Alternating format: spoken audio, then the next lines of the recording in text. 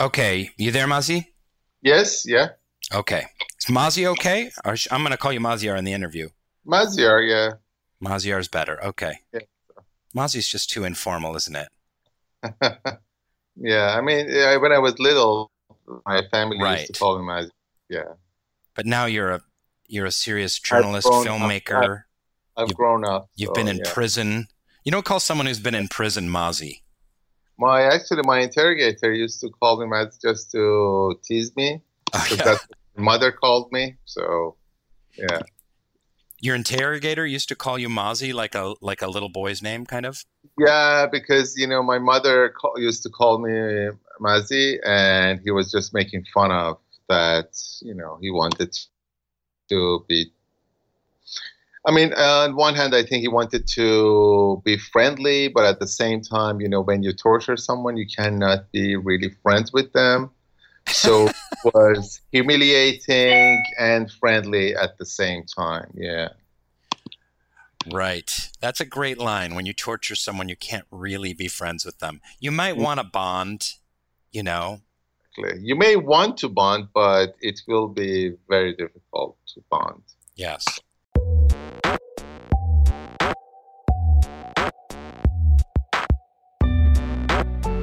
Hello, and welcome to Baha'i Blogcast with me, your host, Rainn Wilson. This is where I interview members of the Baha'i faith and other friends from all over the world about their hearts and minds and souls, their spiritual journeys, what they're interested in, and what makes them tick. Enjoy.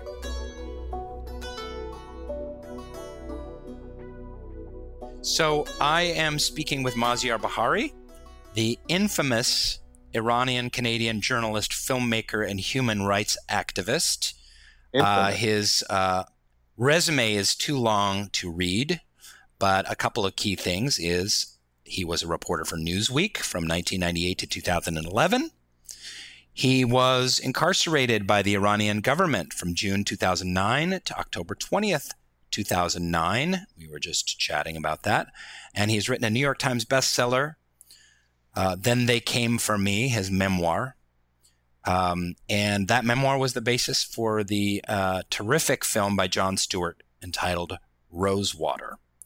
And other things you may not know about Maziar is he's behind the Education is Not a Crime campaign, which has been going on for some time in various iterations, that's bringing attention to the denial of education of the Baha'is in Iran. He directed and was behind the documentary To Light a Candle, which is about that same subject, and was about the underground universities in Iran that came to life. And he's got a new project that we're going to dive into as well. But let's start off by saying you're not a Baha'i, Maziar. I made you an honorary Baha'i last year when we had a big event in LA. But you've been spearheading these initiatives, and I'd love to just hear from you about what is your religious background or your secular background and your beliefs, and why has this situation of the Baha'is in Iran become so important to you personally? Well, I do not have a religious background per se. My parents were members of Iran's Communist Party. They met actually in Iran's Communist Party in 1950. They married, and they kind of didn't have a religion, but I say kind of didn't have religion because when you grow up in a religious country and when you grow up in a traditional country, even if you're a communist, even if you're an atheist, that becomes your religion. So for my father, Lenin was like his Prophet Muhammad. He lived, yeah. And, it's not something that's particular to Iran because I've been to some houses in Italy where they have the picture of the Pope and the picture of the leader of the Communist Party at the same time. So my parents had a religion, which was communism. I did not have a religion. And of course, when I was growing up, I was born in 1967. So when I was 11, the Iranian Revolution happened, and it was a religious revolution, but communists took part in it. And, in Iran, religious and nationalism are mixed together. And then we were communist. And so it was all mixed. So I grew up in a secular yet religious family. So they were religiously anti-religion in a sense. Yeah. Religiously anti-religious. So you grew up thinking that religion was the opiate of the masses. Exactly. That Without was pretty well drilled into you. Without understanding what that means, because I think many people who are religious around the world, they just don't know the meaning behind most of the things that they believe in. That's very true. They believe in them. So, and it's true about the communists as well. So I think the reason that my father became a communist in the late 1940s was not very different from why many people convert to different religions these days. Yeah, that's true. But communism is like a religion. There is a number of aspects of it that are very religious. I did a thesis on that in undergrad about Karl Marx and something about like messianic nature of his writings or something like that. I can't remember. I was a lot smarter back then. Yeah. But it's a holistic system that explains the world and the universe. And there's miracles that are promised if you follow through. And what are some other parallels between communism and religion? Sure. The thing is that, Marxism in itself maybe is not very religious-like, but I think when you talk about Leninism, then it's Stalinism or Maoism, and, the way that the people, North Korean Democratic Republic, they believe in the greatness of their leader, that is really religion.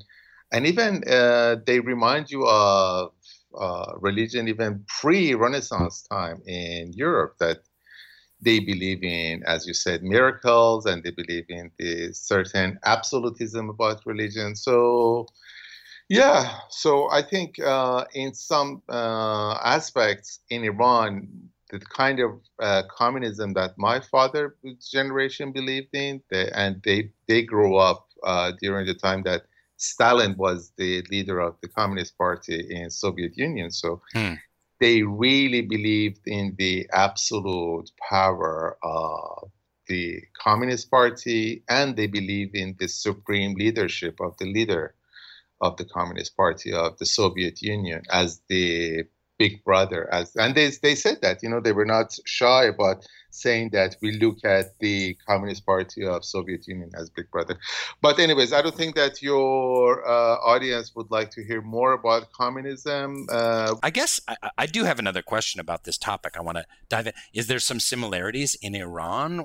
Well, I guess with the Ayatollah, is there a similarity between the Ayatollah and Stalin? And also, I don't want to get all political necessarily, but I'm wondering if there's Marxist ideas that's kind of seeped into kind of Iranian governance.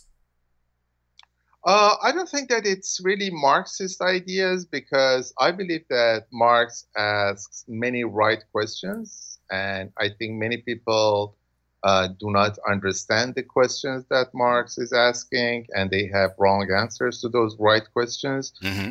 So, but I believe that all tyrants, whether you're talking about Hitler or Stalin or Ayatollah Khomeini or Kim Jong-il and Hafez al-Assad, Bashar al-Assad, they all, Saddam Hussein, they all share certain characteristics. And I think it's the fact that they try to dehumanize people in order to be empowered. They provide very simple solutions, very black and white solutions to very complicated situations. This is something that we see in many tyrants. Mm-hmm. And at the same time, unfortunately, these days, it is becoming a trend in many places around the world. When you look at the way that, for example, Brexiters, people Hmm. like Nigel Farage in the UK, where I live, uh, gave an answer, gave fabricated answers, gave lies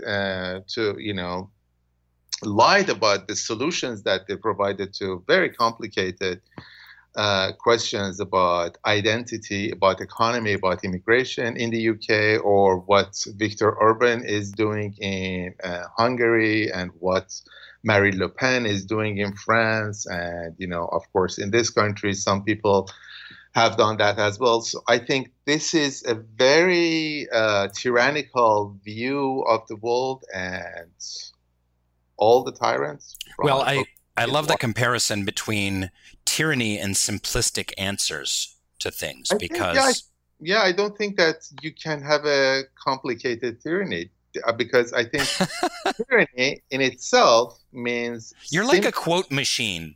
You're like a quote machine. I don't think you can have a complicated tyranny. That's fantastic. No, it's true, because you never, as soon as you ask questions, things become complicated. Yeah, And at the same time, they are becoming more democratic. right. Tyranny means simplistic answers, Yeah, yeah. and looking at the world in black and white, that the Aryans are the supreme race, that the Jews are degenerate and dangerous, That that America is the evil empire. that America is the great Satan, that Iran is the motherland of Islam, that that all Mexicans are rapists and Yeah. murderers, and Yeah, so there was a great piece in the New York Times that had people that really thought that immigration should be shut down, especially from Mexico, and they espoused a lot of really racist ideas. And when they were shown pictures of families that were being deported and told about the families and about how this kid was in school and this girl had a job and this dad tried to provide for his family. As soon as they were showed specifics, they all kind of responded by saying, oh, well, not that family. We don't want to deport them. They're good people. We're just talking about the bad people. So as soon as you kind of dig into something and start to get more human and more complicated, then your heart and your mind hopefully starts to open up. yeah, of course. I mean, when you dehumanize people, the first thing to do is to deprive them from any kind of identity. So when you are demonizing Mexicans, or if you are demonizing Jews or Muslims, you cannot say that, these people are the same as us. They have families, they love their families, they have complicated relationship with their husbands and wives and brothers and sisters. You just say they're evil. And people, because of different reasons, because of economic reasons, because of insecurity in terms of their identity, in terms of their culture, whatever reason, when they do not have knowledge of that other, they believe you. But as soon as there is a little bit of knowledge, there is that crack in the wall, and people can see differently. And I think our job as people in the media, as journalists, as artists, is to ask these questions and create these cracks in these walls. And if you don't learn from history, you're bound to repeat it, as was it Montoya said that? And anytime a race or a country is demonized, there should be alarms that go off. Exactly. And I think, as Marx said, history repeats itself, first as tragedy, second time as farce. So why is the situation of the Baha'is in Iran so important to you personally? If you grew up a Marxist in Iran, you're a journalist living in Canada and England and the United States, the plight of the Baha'is really seemed to resonate with you. You have devoted so much of your time and energy, focus, your money, your reputation on telling the story of the Baha'is. You see, when my father's generation, they became communist, it was because they wanted to create a better Iran. So they thought that communism was the answer.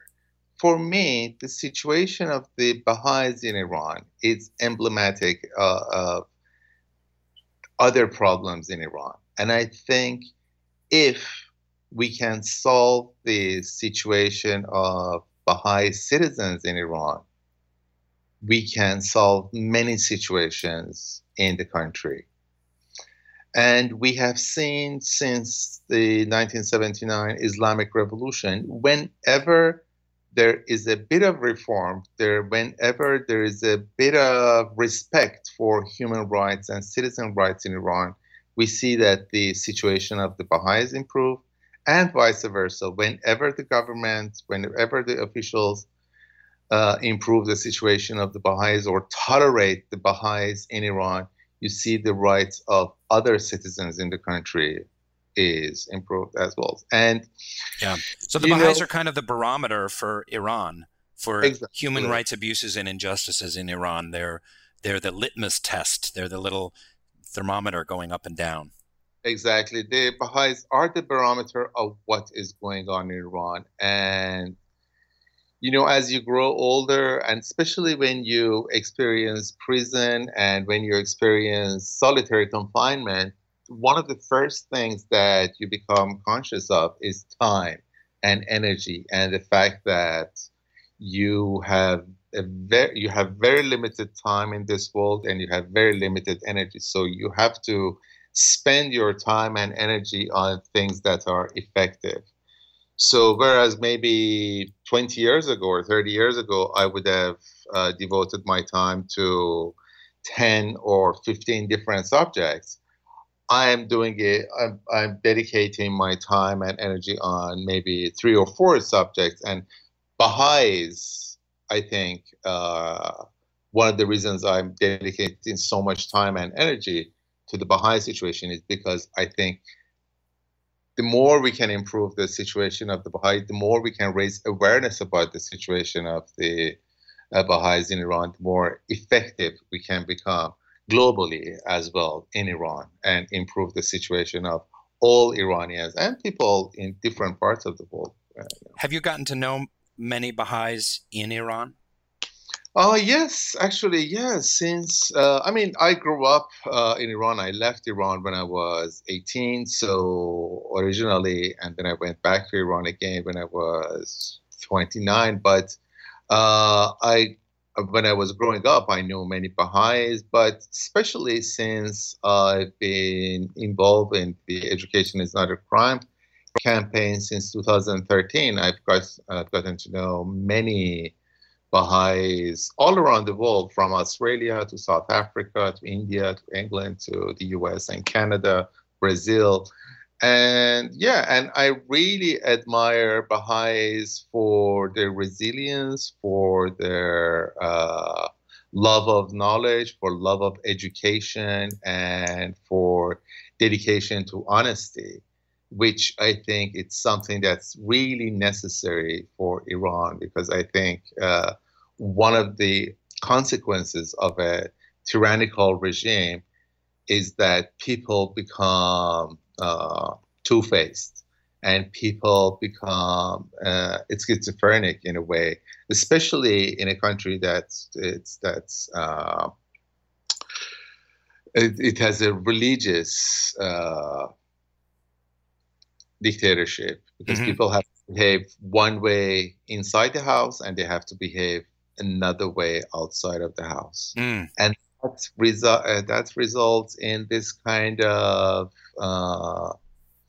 dichotomy between the public and the private. And that's I've read a lot of Eastern European stuff, Václav Havel or Bulgakov and Kundera, and there always seems to be that when under a repressive regime, you have to constantly balance your external self and your internal self, and they're always at conflict. Exactly, but at least in Eastern Europe, there was some social freedom. People could go to discos. Boys and girls could mingle publicly. Boys Hmm. and girls could be together publicly. But in Iran, when I was growing up, they would, the vigilantes would attack our schools and shaved our heads and, attack parties, even in private houses. So it was a Wait, really, now they really, would do that because you were communists or because you were mingling? no, because, they thought that they would, like, they would say that, long hair is decadent and, Oh, they would attack, people who had ties on, for example, and cut their ties. So it was like Iran in the 1980s went through some of its darkest chapters in its history, hmm.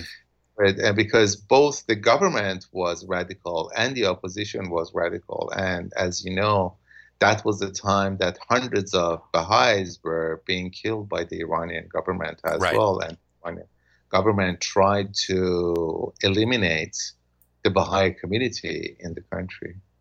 Right. And what strikes me about the current repression of specifically of Baha'is in Iran right now is that it went from kind of wholesale slaughtering Baha'is by the hundreds and hanging them and dismantling their organizations to a much more insidious method of subjugating Baha'is. On the surface, it may not sound like much, but it runs from birth certificates and marriage certificates and death certificates Sure. and where you're buried, government jobs, stores being open on Baha'i holy days or not, um, on so many different levels, but most specifically and most importantly in education. Can you fill our listeners in, for those who haven't heard, about the situation of education of Baha'is in Iran and why that's so important? Sure. I think in the beginning of the revolution, the Iranian government, or at least some people within the Iranian government, thought that they could just destroy the Baha'i community by killing them.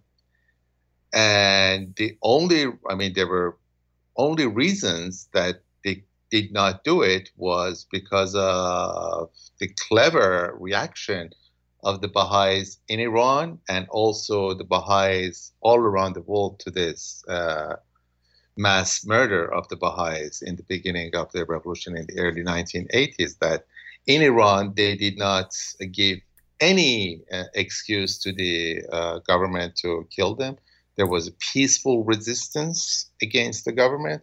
And also, the Baha'i community outside of Iran raised awareness about the situation of the Baha'is and make the government of Iran really pay for its human rights abuses inside the country. And, the Iranian government, coming from a very business-minded, bazari type of, on a cost-benefit analysis, they realized that it's better to suppress Baha'is than kill them, and it was better for business to suppress them. So from late 1980s, they adopted a new policy of suppressing the progress of the Baha'i community in Iran through two main ways, through economic suppression and educational suppression. So in terms of economy, they put a lot of pressure, and they're still putting a lot of pressure on Baha'i businesses, and they deny Baha'is of many economic opportunities. And in terms of education, they have denied the Baha'i youth since the beginning of the revolution, since the so-called cultural revolution in the beginning of the 80s, of higher education. So Baha'is in Iran cannot teach or study in Iranian universities. And that's, that is still is going on, and it's not something that's official. So Iran does. It's not like Nazi Germany that has a law that deprives the Baha'is of higher education. But when someone goes to register for a university in Iran, they have to write down their religion, and there are only four recognized religions in Iran: Islam, Judaism, Christianity, and Zoroastrianism. And when they write the Baha'i faith as their religion, there's nowhere to put Baha'i faith as their religion. And when they put it, the reply comes back saying that, there are some, how can I say, abnormalities in your case, and you cannot attend the university. And that is true about thousands of young Baha'is who wanted to go to university in Iran. I think of it as a really, again, I use this word, insidious subjugation. When you think about, there's been 30 years where Baha'is, the largest religious minority in Iran, are no longer doctors, they're no longer lawyers, they're no longer architects, they're no longer getting advanced degrees for the most part, except recently, and we'll get to that.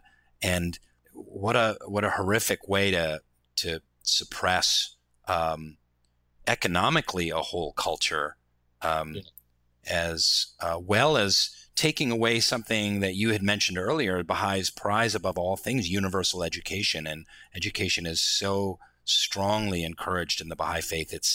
It really is a stab in the heart to take away education.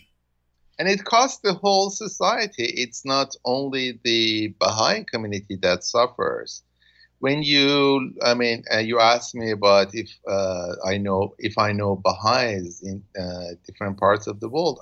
I know so many brilliant Baha'i engineers, architects, doctors, actors, business people, actors, America, actors, exactly. Thank you. Artists in America, in Canada, all around the world. And they would love to go back to Iran, and they would love to be able to contribute to the Iranian society. Yes. So the Iranian government, by denying the Baha'is of educational and economic opportunities, is not only hurting the Baha'i community, but worse than that, I think it's hurting the Iranian people. A Baha'i doctor who is practicing in Los Angeles now could be helping many Iranian cancer patients who are suffering in Iran. The Baha'i business people, they could. And, the Iranian government is so shameless that sometimes they even ask Baha'i professionals to come to Iran and work with the Iranian government, but conceal their religious beliefs. I was talking to a Baha'i economist, a very prominent Baha'i economist recently, and his expertise is in development, economic development, and he was saying that he was approached by the Iranian government saying that please come to the country and help us develop the Iranian economy, but please don't talk about your religion. And that is something that he did not want to do. And that icon of architecture in Tehran, that kind of arch thing, I don't know what it's called. I just learned recently that was actually designed by a Baha'i. Yes, yeah. It was something that was basically, when you enter the city of Tehran, the capital, you see the Freedom Monument, and that was designed by a Baha'i in 1971. Yeah, someone who is still. And I love how ironic it's called the Freedom Monument. Exactly. Yeah. So your first film about this, To Light a Candle, was about the Baha'i Institute of Higher Education, which, for those who don't know, is kind of we'll call it an underground university where Baha'is are trying to get their degrees by meeting in secret, covertly studying together, secret cabal meetings of Baha'is in basements and garages trying to learn chemistry or poetry. And then it's kind of moved a little bit more to being an online university. I'd love to hear a little bit more about your experience with the BIHE, and then move into the next film, about the murals and the art, but I just did a two-part question. That wasn't really fair. Let's start with the BIHE, and then we'll get to your Sure. next film.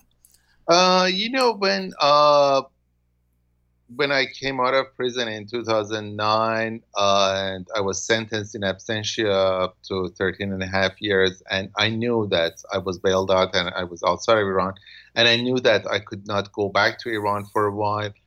I decided to do many things that I wanted to do in Iran, but I could not. And one of them was to make a film about the situation of the Baha'is.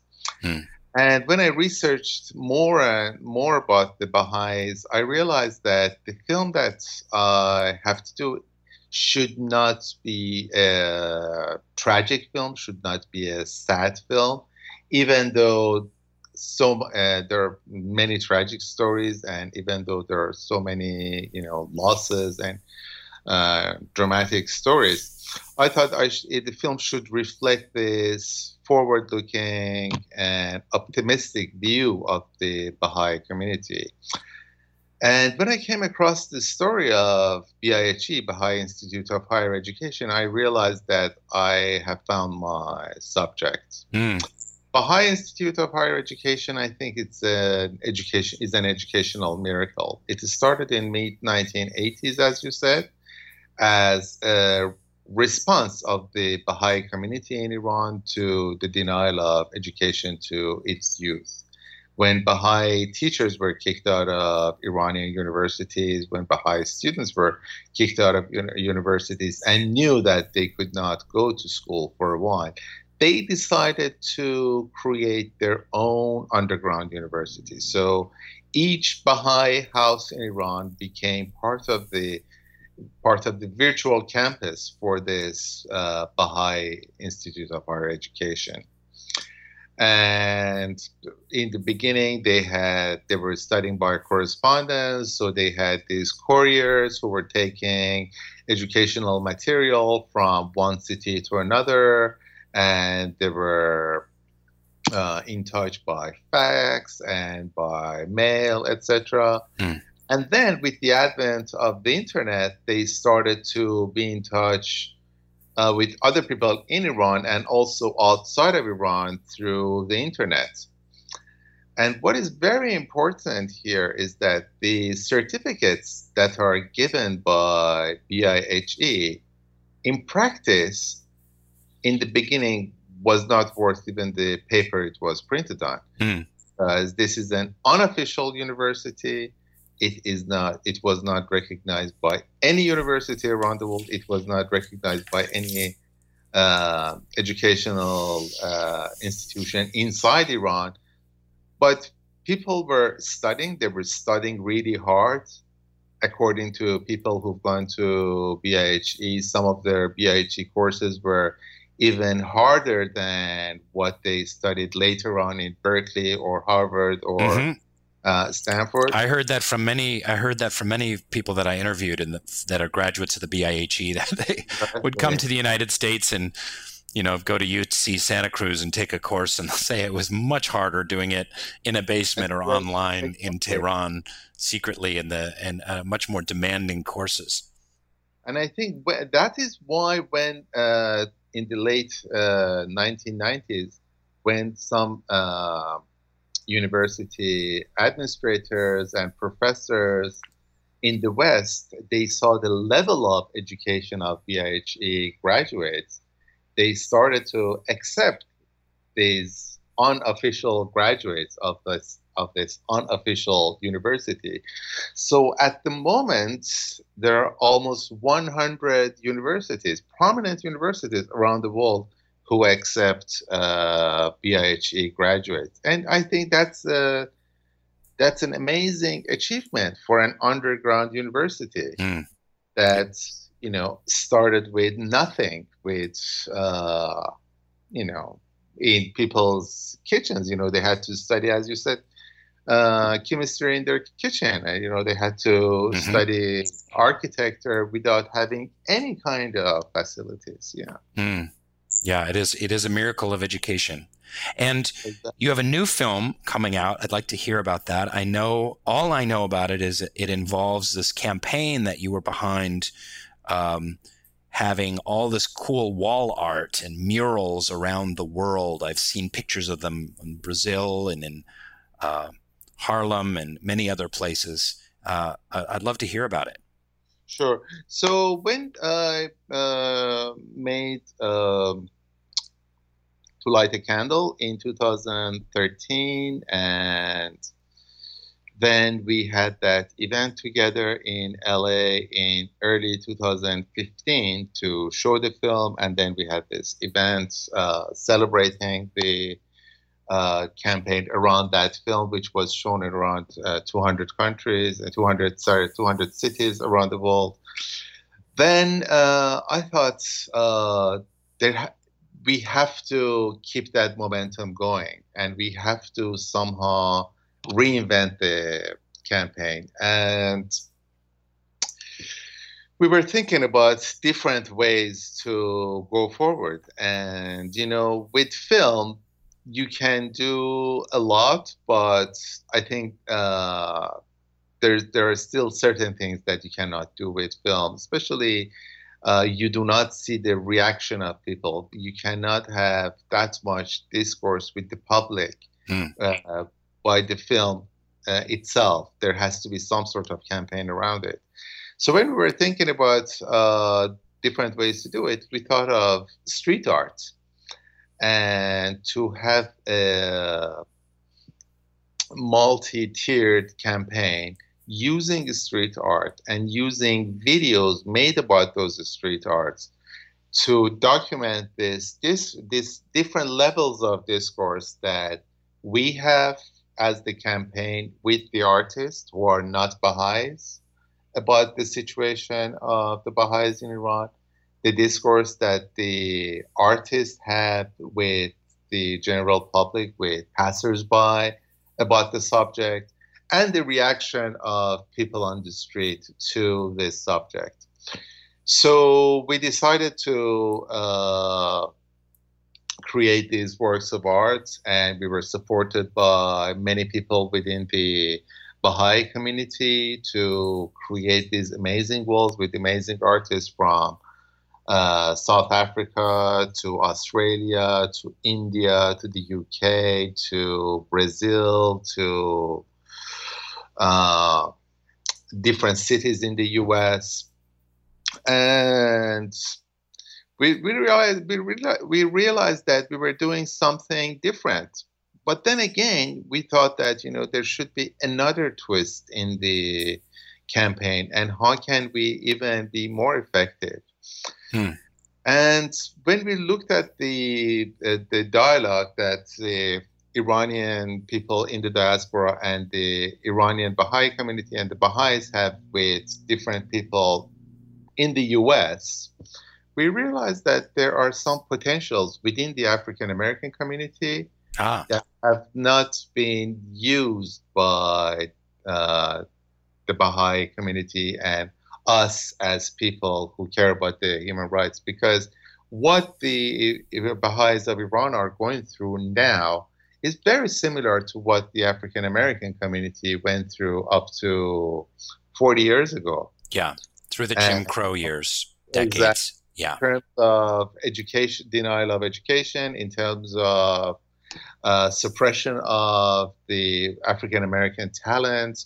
So we decided to have a more concentrated campaign in Harlem as one of the bastions of African American culture, and had about 19 walls in Harlem, and we created 19 murals in Harlem, and we became basically kind of a Harlem phenomenon. And the walls are still there. Oh, great!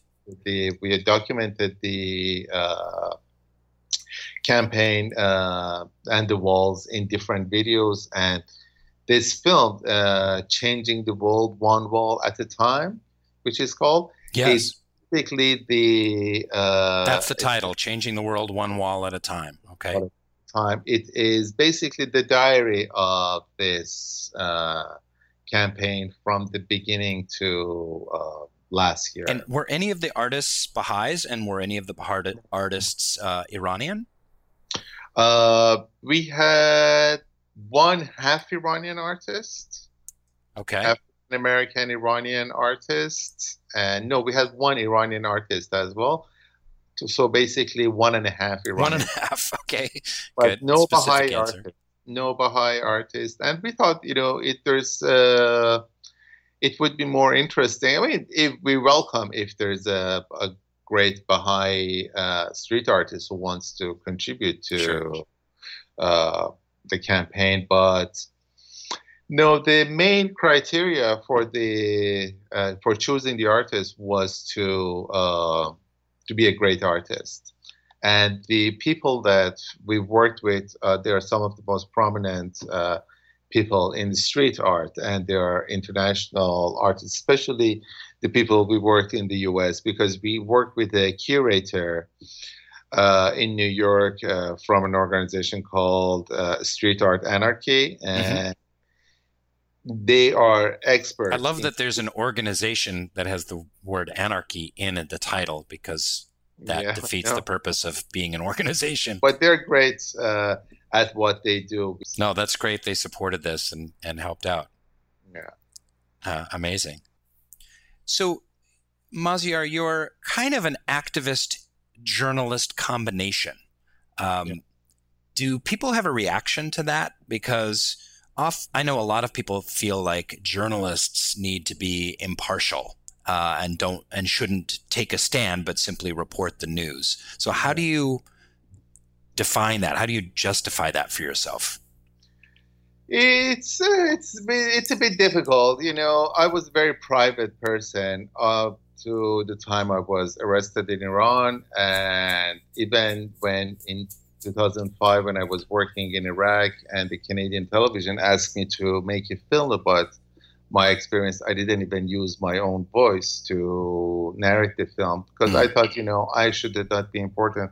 The story should be important. But when I came out of prison, as a result of a campaign, I realized that that was lost. In order to get me released, my employers at Newsweek, they had to publicize every aspect of my life. About the tragedies in my family, about my mother, about the fact that my wife was pregnant, and Mm. all that was everyone and knew everything. It was so I thought, So that's interesting. Sorry to jump in yeah, here, sure. but that's interesting that it was a result of a campaign that got you out of prison, and in a way, Exactly. you Yeah, realized the importance of campaigns. exactly. And I think that was, yeah, I forgot to mention that was one of the main reasons that really motivated me to have this campaign and other campaigns that we have. We have another campaign called Journalism is Not a Crime, which people can see on journalismisnotacrime.com. Mm. And we campaign on behalf of journalists in Iran and other countries as well. So, yes, that was one of the reasons that I realized the power of campaigns. So I realized that I do not belong to myself anymore, and I have this 15 minutes of fame that I should use for something more meaningful. So that's why I think I've changed the way that I practice as a journalist, and I still try to do the more traditional journalism in the website we have, iranwire.com. Okay. But I think a lot of my time is spent on campaigning and talking about and advocacy and advocating the truth. And also, I think journalism has changed, especially in recent years, and especially I think in America, it's very difficult to be neutral because there's so much injustice going on, and whenever you talk about the truth, you are advocating something. You are becoming an activist, Hmm. whether you want it or not. And the way that you see that. Washington Post and New York Times are reporting and the way that they are covering different issues in the country now. Yeah. That is very similar to what some activists are doing. Well, And it's so funny that scientists have just exactly, and become science as well. activists Yeah, and yeah, science reporters, and Bill exactly, Nye the Science Guy, people who are yeah, simply reporting on the science of the age, on climate change, exactly. have become de facto activists for simply telling the truth. Yes, because there are so many people who are insisting on lies, and it's the same situation in Iran. So when I make a film about the Holocaust, for example, and talk about the Holocaust denial by Iranian supreme leader, I don't think that I am an activist, but because and that I am doing something that I would not do as a journalist. But because there is so much wrong on the other side, that the Iranian Supreme Leader Ayatollah Khamenei is so wrong in terms of denying the Holocaust and being anti-Semitic. Yeah. But the very fact that I'm exposing his uh, faults, I become an activist. So I Right. think it's just something that I think I've become an activist, not really by choice, but by default in a way. Well, I'd love to just get a little more personal with you, Maziar. Yeah. It's not often that one gets the opportunity to speak to someone who was in prison and tortured for attempting to tell the truth, attempting to Yeah. tell stories, attempting to be a journalist. Um, I know you've spoken about this topic a great deal, but I would just love to hear on a personal level, what did Yeah. you take away from that experience? You didn't know if you were going to be killed. You were tortured. You were humiliated. You were tortured in many different ways, psychologically and physically and emotionally. Um, what did it do to you, and how did it transform you? It's very difficult to say how did it change me. It's not only one way, and sometimes when I do certain things these days, and I look at the reason why, it goes back to that experience. But I think what it's really, I think the main takeaway from that 4 month imprisonment, and especially like 107 days of solitary confinement and constant threat of death and torture, physical, psychological, to uh, was to have a more positive outlook at life, Hmm. and the power of being positive and the power of humor, for example, Hmm. that without being positive and without looking at different situations with a sense of humor, you're dead. Ah. And I think many people, when I came out of prison after 2, 3 months after I wrote a very long article for Newsweek, and when I did many interviews with different broadcasters and media outlets about the experience, they were asking me, so why don't you look as affected as many other people? And I would say, because I'm talking about it, because I Hmm. just expressing my opinion. So I think I cannot say that I'm not affected and I'm not traumatized, but I think I am maybe less traumatized by the experience because I talk about it so much, and because I have tried to sublimate all the negative ideas and negative energy that I've had into something positive, like this campaign, for example. the education is not a crime campaign, because it would be very easy to start a campaign insulting the Iranian government, and it would be justified. The Right. Iranian government has to be insulted because they're doing something totally wrong. But instead, I thought it would be much more interesting to be more productive and create and produce these amazing works of art as an answer to what the Iranian government. So I think it's made me a better person. The experience of prison has made me a better person because I've become more productive and more positive in my outlook at life and less cynical. Right. Cynicism is such a trap that can hold you back from doing anything, because you just say, oh, it doesn't matter, and you can just kind of sit in your your little pool of bile and criticize things and not believe that anything can change, and that doesn't do the world any good. Yeah, that's the scourge of our age. That many people, especially young people, they are cynical for very wrong reasons.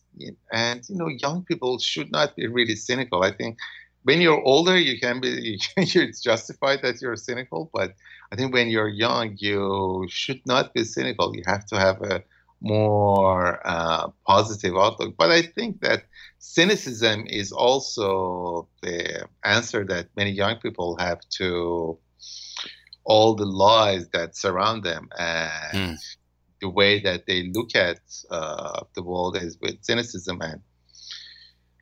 But cynicism, unfortunately, can result in lack of action and this kind of very lethargic, stultifying. Exactly that you have towards life. But it's made me, I think, that intense experience really made me more productive. And as I said, I think I'm a relatively better person. Wow, that's an incredible transformation to go through that experience and be more optimistic, more positive, more filled with humor, more gratitude at being alive. Exactly. Yeah. Realizing life is just such a precious gift. And that's you have very limited time and you have very limited energy, and what advice do you have to other activists or journalists that might be listening? It's difficult to say advice because every situation is different from the other ones. But I think it's very important to do your research about what you're doing, to understand the situation that you're campaigning about. Find the weak points in the situation and try to exploit them. I see many people waste their goodwill and good energy on things that they don't know. Some people I see, they campaign about causes that they have no idea what are they talking about. And as a result, it can be satisfying, but it's futile at the end of the day. So I think the most important thing is to understand the situation. Like when we are talking about the situation of the Baha'is in Iran and why is it important, it's because of the fact that our organization, we know the situation. We are either, people who are experts on Iran, people who are experts on Baha'i. So we know the situation and we can base our campaign on that knowledge. But if I start campaigning about something in Myanmar or something in South Africa without really knowing and understanding and knowing how to campaign, just it helps me and it satisfied me, I think that's wrong. So I think for everyone it's very important just to read, just to learn about the situation, and then try to be as effective as possible and be as focused as possible as well. Like you said yourself, before imprisonment, you were scattered and were involved in 20, 40 different activities, and now you have really focused on the 3 or 4 things that you're the most passionate about. Yeah. So you talked about the strengths of Baha'is and what you loved about Baha'is earlier, and their commitment to honesty and to education. And what do Baha'is need to learn? What advice would you have for the Baha'is, both inside and outside of Iran? What do Baha'is need to get better at? I think what we did in Harlem, and I think that's what many Baha'is appreciated that as well, was that to find new allies, to try to venture out of the traditional alliances that they have had. And the great thing about the Baha'i community is that when you talk to different people within the Baha'i community, they also realize that they have to improve, that they have to find new horizons, and they have to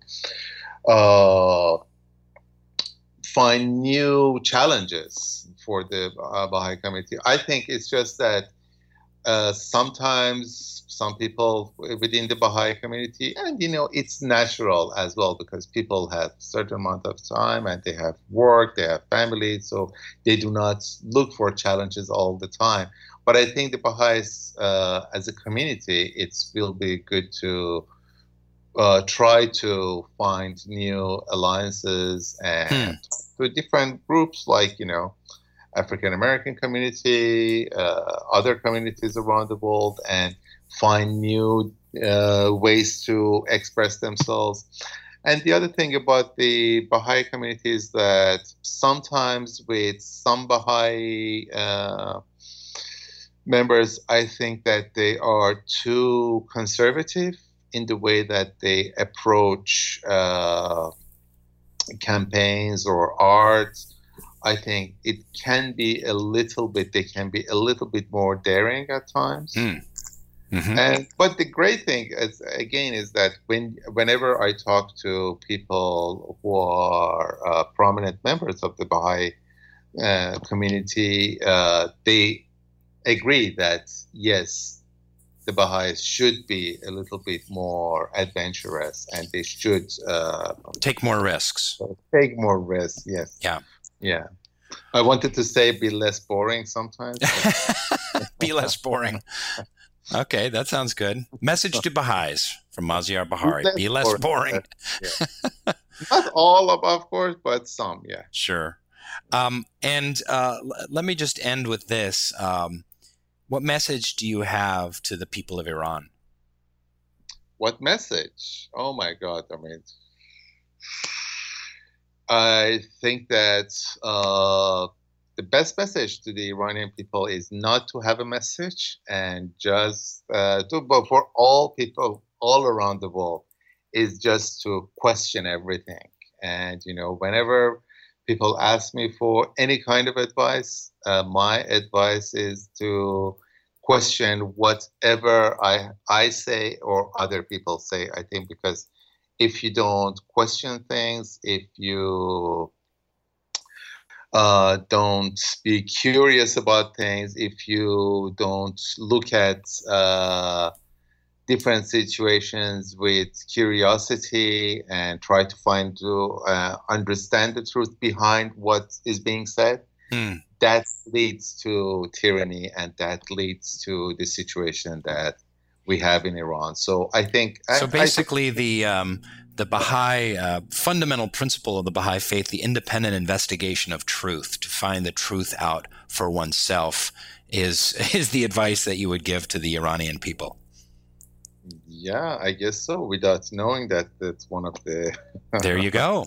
Yeah, there's something else to love about Baha'is. I'm a closeted Baha'i. Who else? You're a closet Baha'i.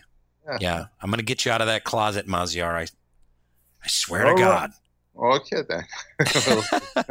Well, thank you so much for your time. Well, This thank has you. been a beautiful conversation. I've learned so Thank you. much. Fun. Thank What you. can you tell us about the release of the new film, Changing the World One Wall at a Time? Changing the World One Wall at a Time will be released sometime in May. It will be shown in Harlem Film Festival Hmm. on May 5th, I believe. Yes, on May 5th in New Great. York City. And then we will show it in different cities in the US. In LA, we show it in June.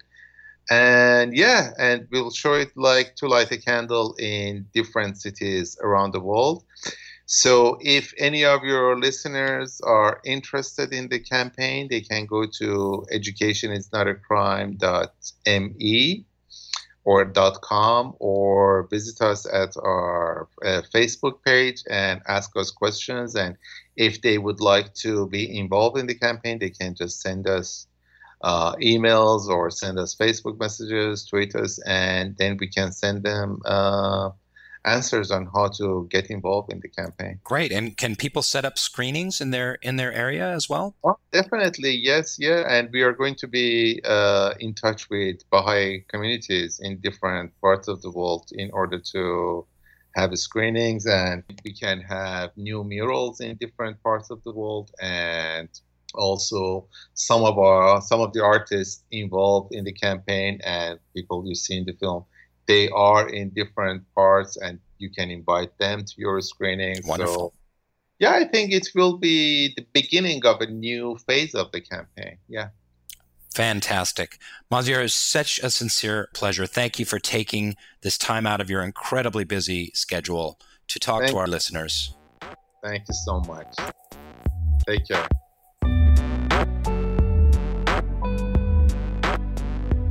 Thanks for listening to Baha'i Blogcast. Hope you enjoyed the episode and the conversation. Check out more fun Baha'i stuff on Baha'iBlog.net. Thank you so much, and good night.